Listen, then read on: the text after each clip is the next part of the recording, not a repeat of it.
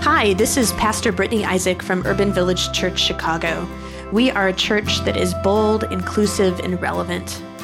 I know that many of you out there are hungry for a gospel message of healing and wholeness, a message that leads to a life transformed by Christ. I hope that this podcast does just that. And if it does, would you please consider making a financial gift that will support this gospel-inclusive ministry? You can do that by going to urbanvillagechurch.org/give. Thanks so much and have a blessed day. Let love be genuine. Hate what is evil. Hold fast to what is good. Love one another with mutual affection. Outdo one another in showing honor. Do not lag in zeal. Be ardent in spirit. Serve the Lord. Rejoice in hope. Be patient in suffering. Persevere in prayer. Contribute to the needs of the saints. Extend hospitality to strangers. Bless those who persecute you. Bless and do not curse them. Rejoice with those who rejoice. Weep with those who weep. Live in harmony with one another. Do not be haughty, but associate with the lowly. Do not claim to be wiser than you are. Do not repay anyone evil for evil, but take thought for what is noble in the sight of all.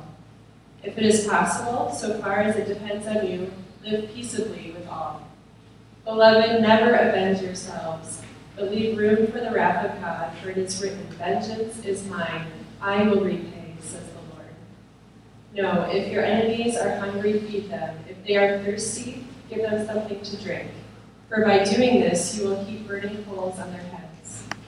Do not be overcome by evil, but overcome evil with good. This is the word of God for the people of God. Thanks be to God.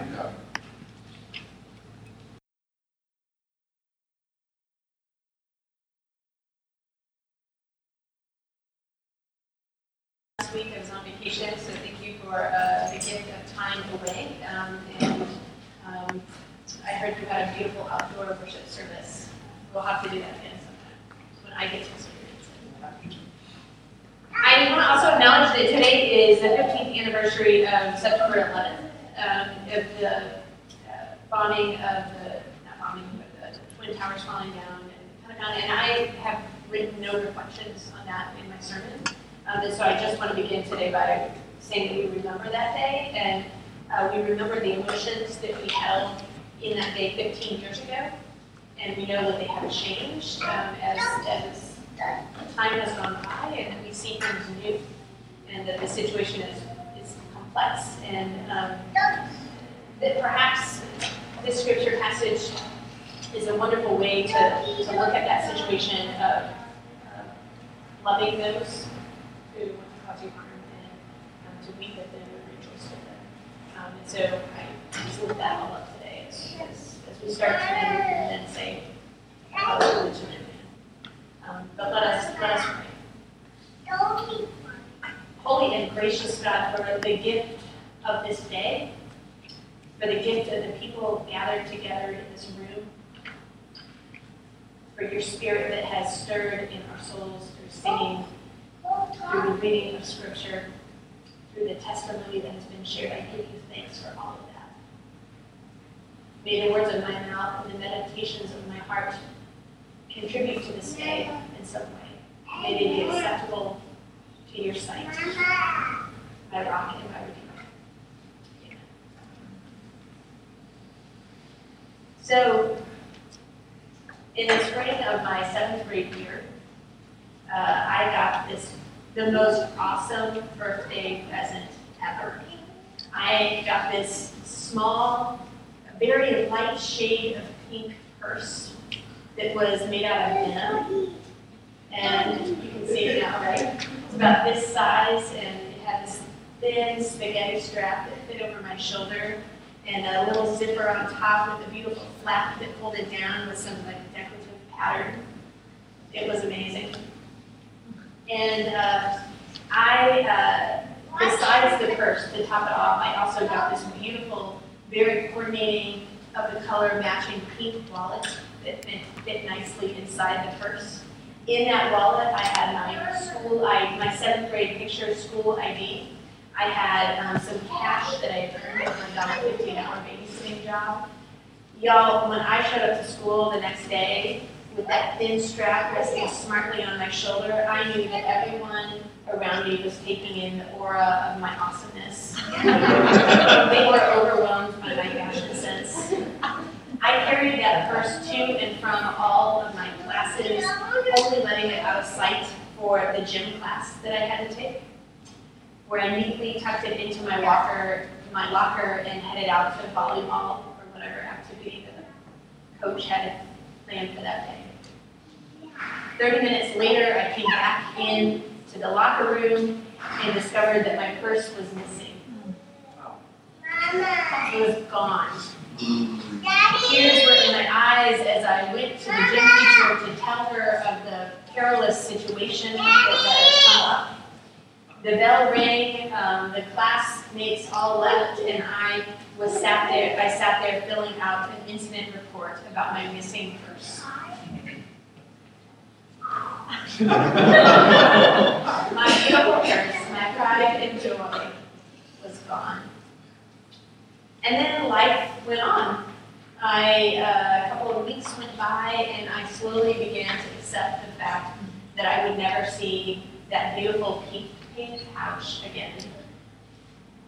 And then one day, I was standing at my regular locker in the 7th grade hall, and Shauna Drake, name change for confidentiality, was standing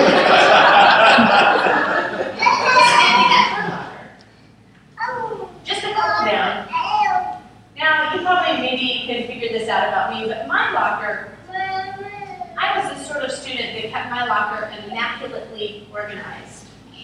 I had, the notebook for period 1 and the textbook that went with it right there, and then the next notebook and the next textbook you can see, so that I could just easily grab and go in between classes. My locker was a storage unit for my education.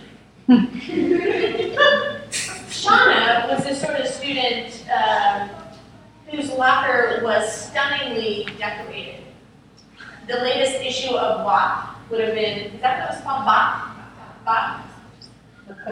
That's very unfortunate.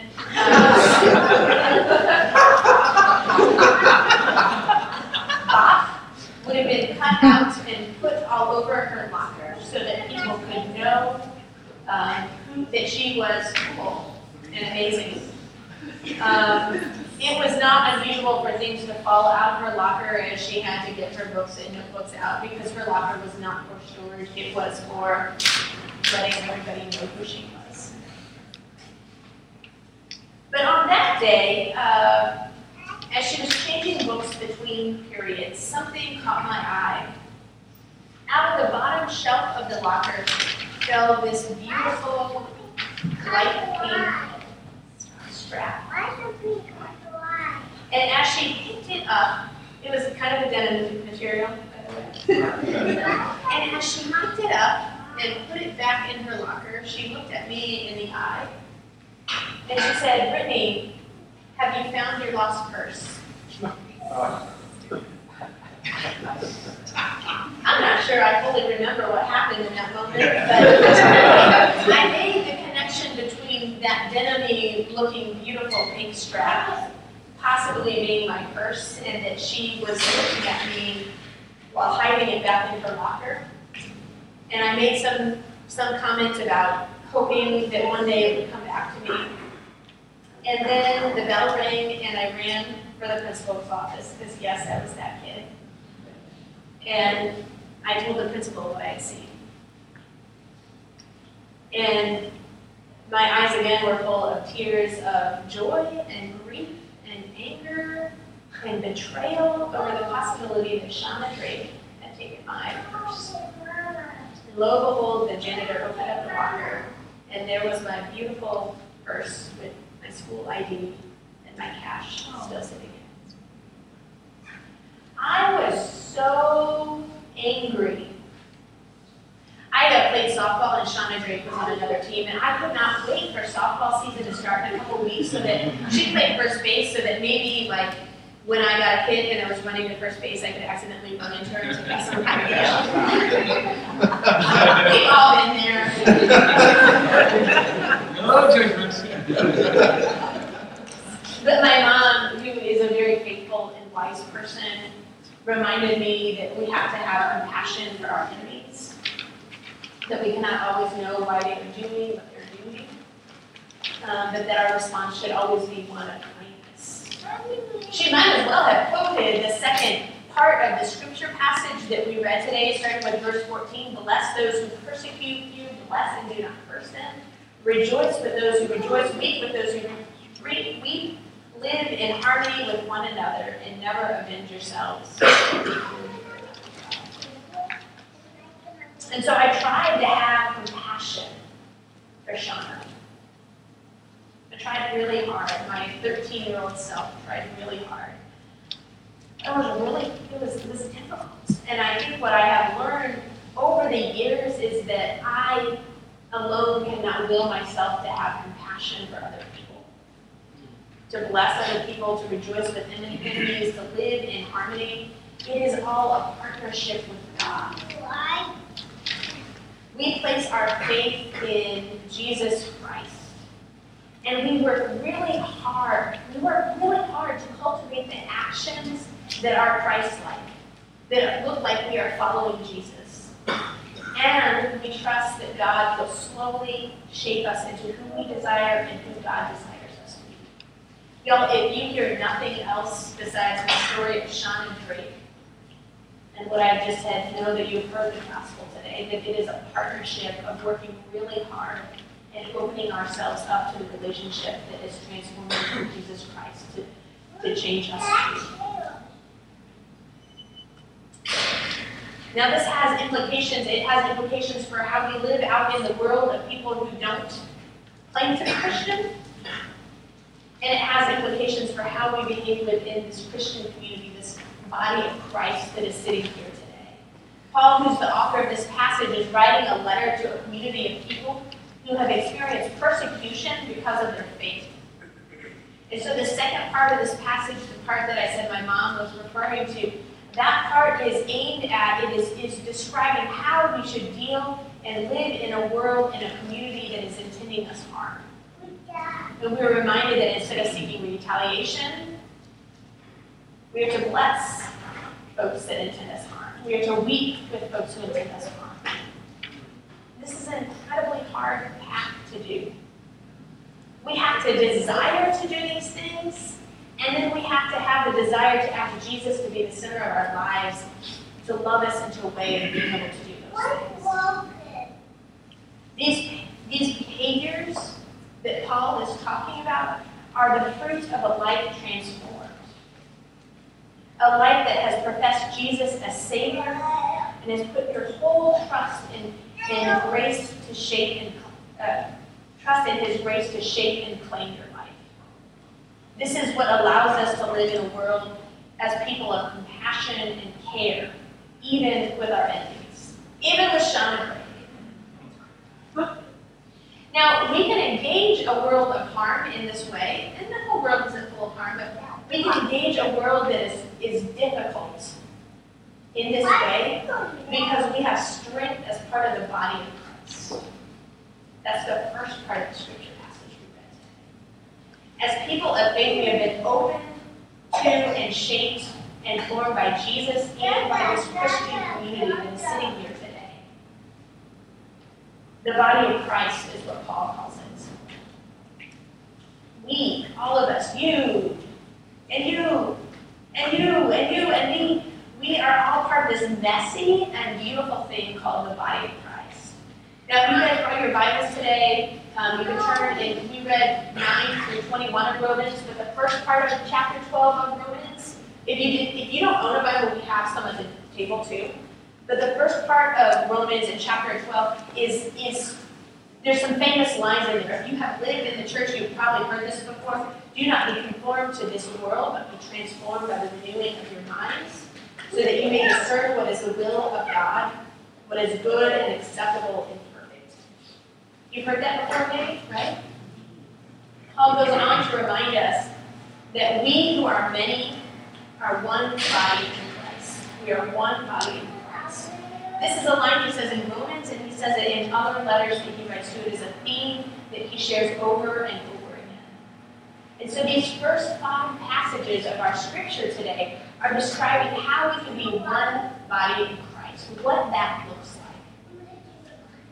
And he says that we have unity together as a church. Now notice that unity, nowhere in these first 5 verses that we read, 9 through 16, that's actually 7 verses, never mind. No, 9 to 13, sorry. Notice nowhere in there does he say that unity comes from everybody looking alike. Nowhere in there does he say that unity comes when everybody believes the same thing. But there are a lot of churches out there that's where we try to find unity, right? In believing, everybody believing the same thing. If you don't believe this, you're not part of the body of Christ. Or in everybody looking alike. But Paul never says that. Where he says unity comes from is in building up the community and doing the hard work of love.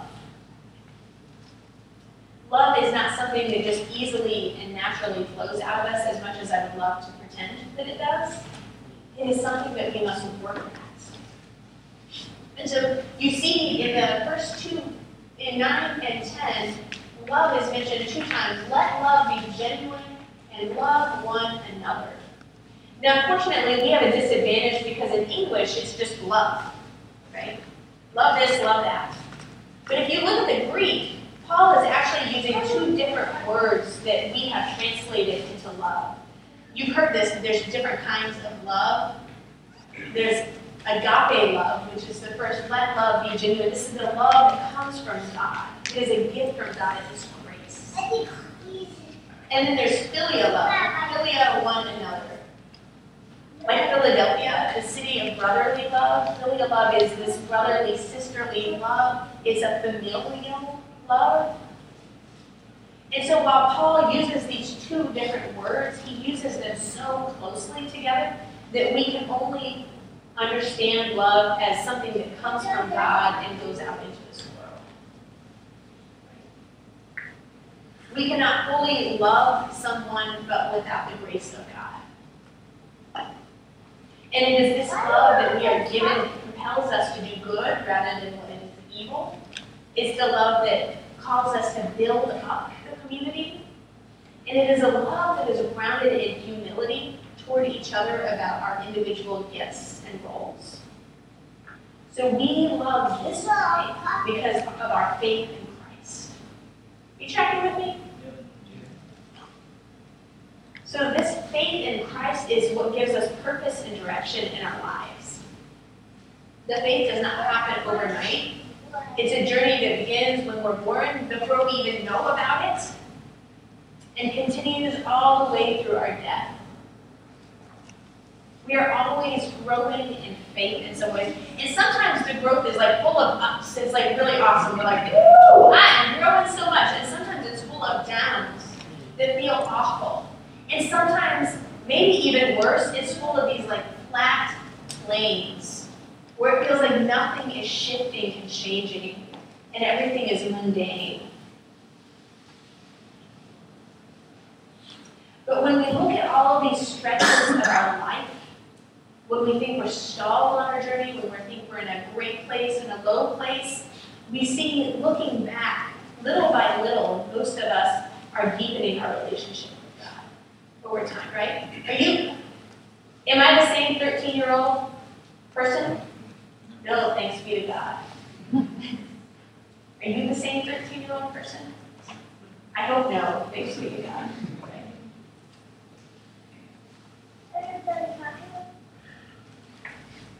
Faith is sort of like that love that Paul is describing. It is at once a gift from God, and also it is a choice that we make in this world. Right? It is both. It is a gift that we receive and a choice that we make. So today, we get to witness someone who is at the very beginning, not the very beginning, but the beginning of her Christian journey. We get to witness Alex getting baptized. Baptism is about remembering that our identity in this world, we place our identity in so many things: our vocation, how people treat us, the amount of money we earn. And baptism is a reminder that our identity comes from God. That we are named and claimed as sons and daughters, and that there is a parent who knows us intimately. It is a reminder that we have been chosen by God. Now, some of you might look, and maybe I'm changing your mind, I don't know, but you might think like, oh, so we're in this sermon series we're ending today called Adulting Faith, right? Doing the grown-up stuff of faith. And you're like, oh man, adulting faith, that's like, baptism, that's like the pinnacle of adulting faith. And I would say, yeah, it's a step. Getting baptized, it's part of adulting our faith. It's a big step. But it's kind of like a wedding. Have y'all ever been to a wedding? You know, like that's a really important day. It's a big step in a relationship. And there's a lot of celebration and people come to see it. And then there's what happens after the wedding, where you have to wake up next to the person and you're like, oh, we're still married. And now begins the work, the mundane work, the joys, the sorrows, everything else in between. Right? That's the adulting part of a relationship. And so today is this big celebratory event where Alex is saying yes to her identity as God's beloved. Alex is saying yes to choosing love. Alex is saying yes to this Christian community. Alex is saying yes to the journey that will lead her, not without stumbling, toward freedom, authenticity, and wholeness. That is something to celebrate. And tomorrow she's going to wake up and be like, great, another step in adulting my faith today, and the next day, and the next. And so baptism is a celebration moment, and it's a time for you all to remember your baptism, to remember that day that God named and claimed you and chose you, to remember how you changed and adulted your faith since that point. And even if you were baptized when you were little and you don't remember it, you can still remember it. You know what I'm saying? And if you're not baptized, this is a day where you can think about what would that look like? What would it look like to open myself up to be named and claimed? To let God work in my life. Well, God's already working in your life, but to name Him, I guess. If you haven't been baptized, come talk to Jarrell, to me. We love celebrations, so it'd be great. I'd love to do this next week. So y'all, I have just shared with you thoughts on baptism. I've shared with you thoughts about this scripture passage, right? Like, what does it mean? Paul is talking in the scripture passage about the marks of Christian life. And I bet that most of you in this room today have said, like, oh yeah, I'm tracking with you, Brittany. You're not saying anything new. I've heard most of this stuff before. Carry on. I know all about baptism. I know all about adulting my faith. I know we're supposed to do spiritual disciplines. I get it, right? And because it's really easy to hear it up here in our head. And sometimes it's a lot harder to hear these words here in our heart and our gut. And to let those words take over.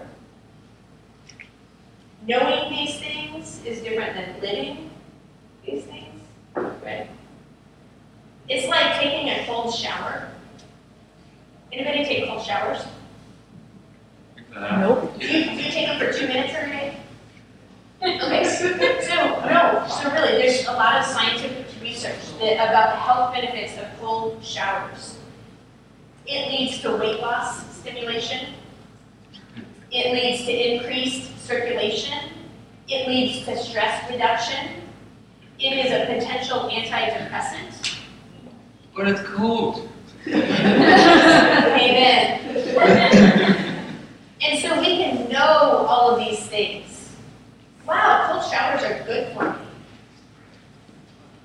And it's a whole other thing to actually get in the shower. Y'all, I tried it once this week. I took my shower all warm and steamy, and then I held my breath and I was like, oh no. And I turned off the hot water and I stood there for a minute. If you can imagine me in that shower, but with clothes on.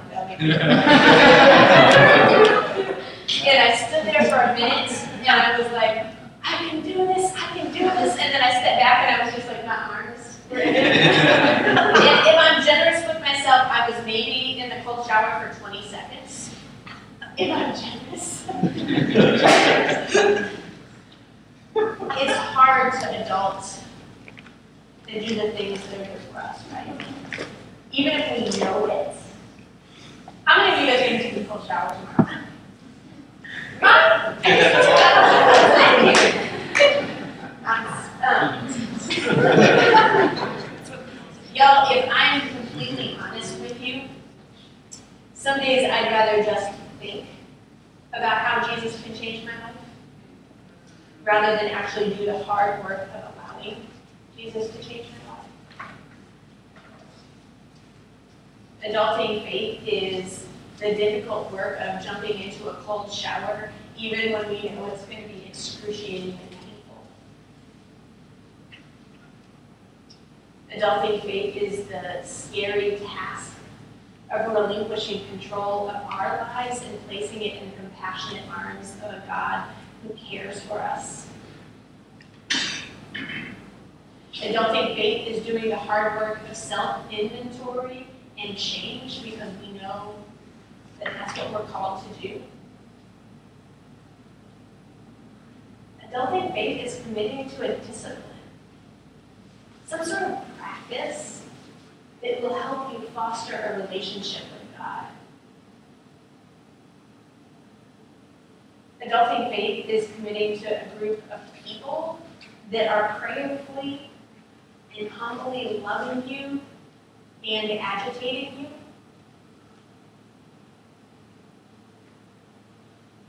Adulting faith is knowing that when we dig into Christian community, we can be, to quote the line from the fabulous musical Wicked, changed for good. Adulting faith is a long obedience in the same direction. It is our call as the body of Christ to be lived out with all of our gifts that we have been given so that we can change with Jesus as with Christ's help in our life, so that we can change ourselves, so that we can change this community, so that we can change this city, so that we can change this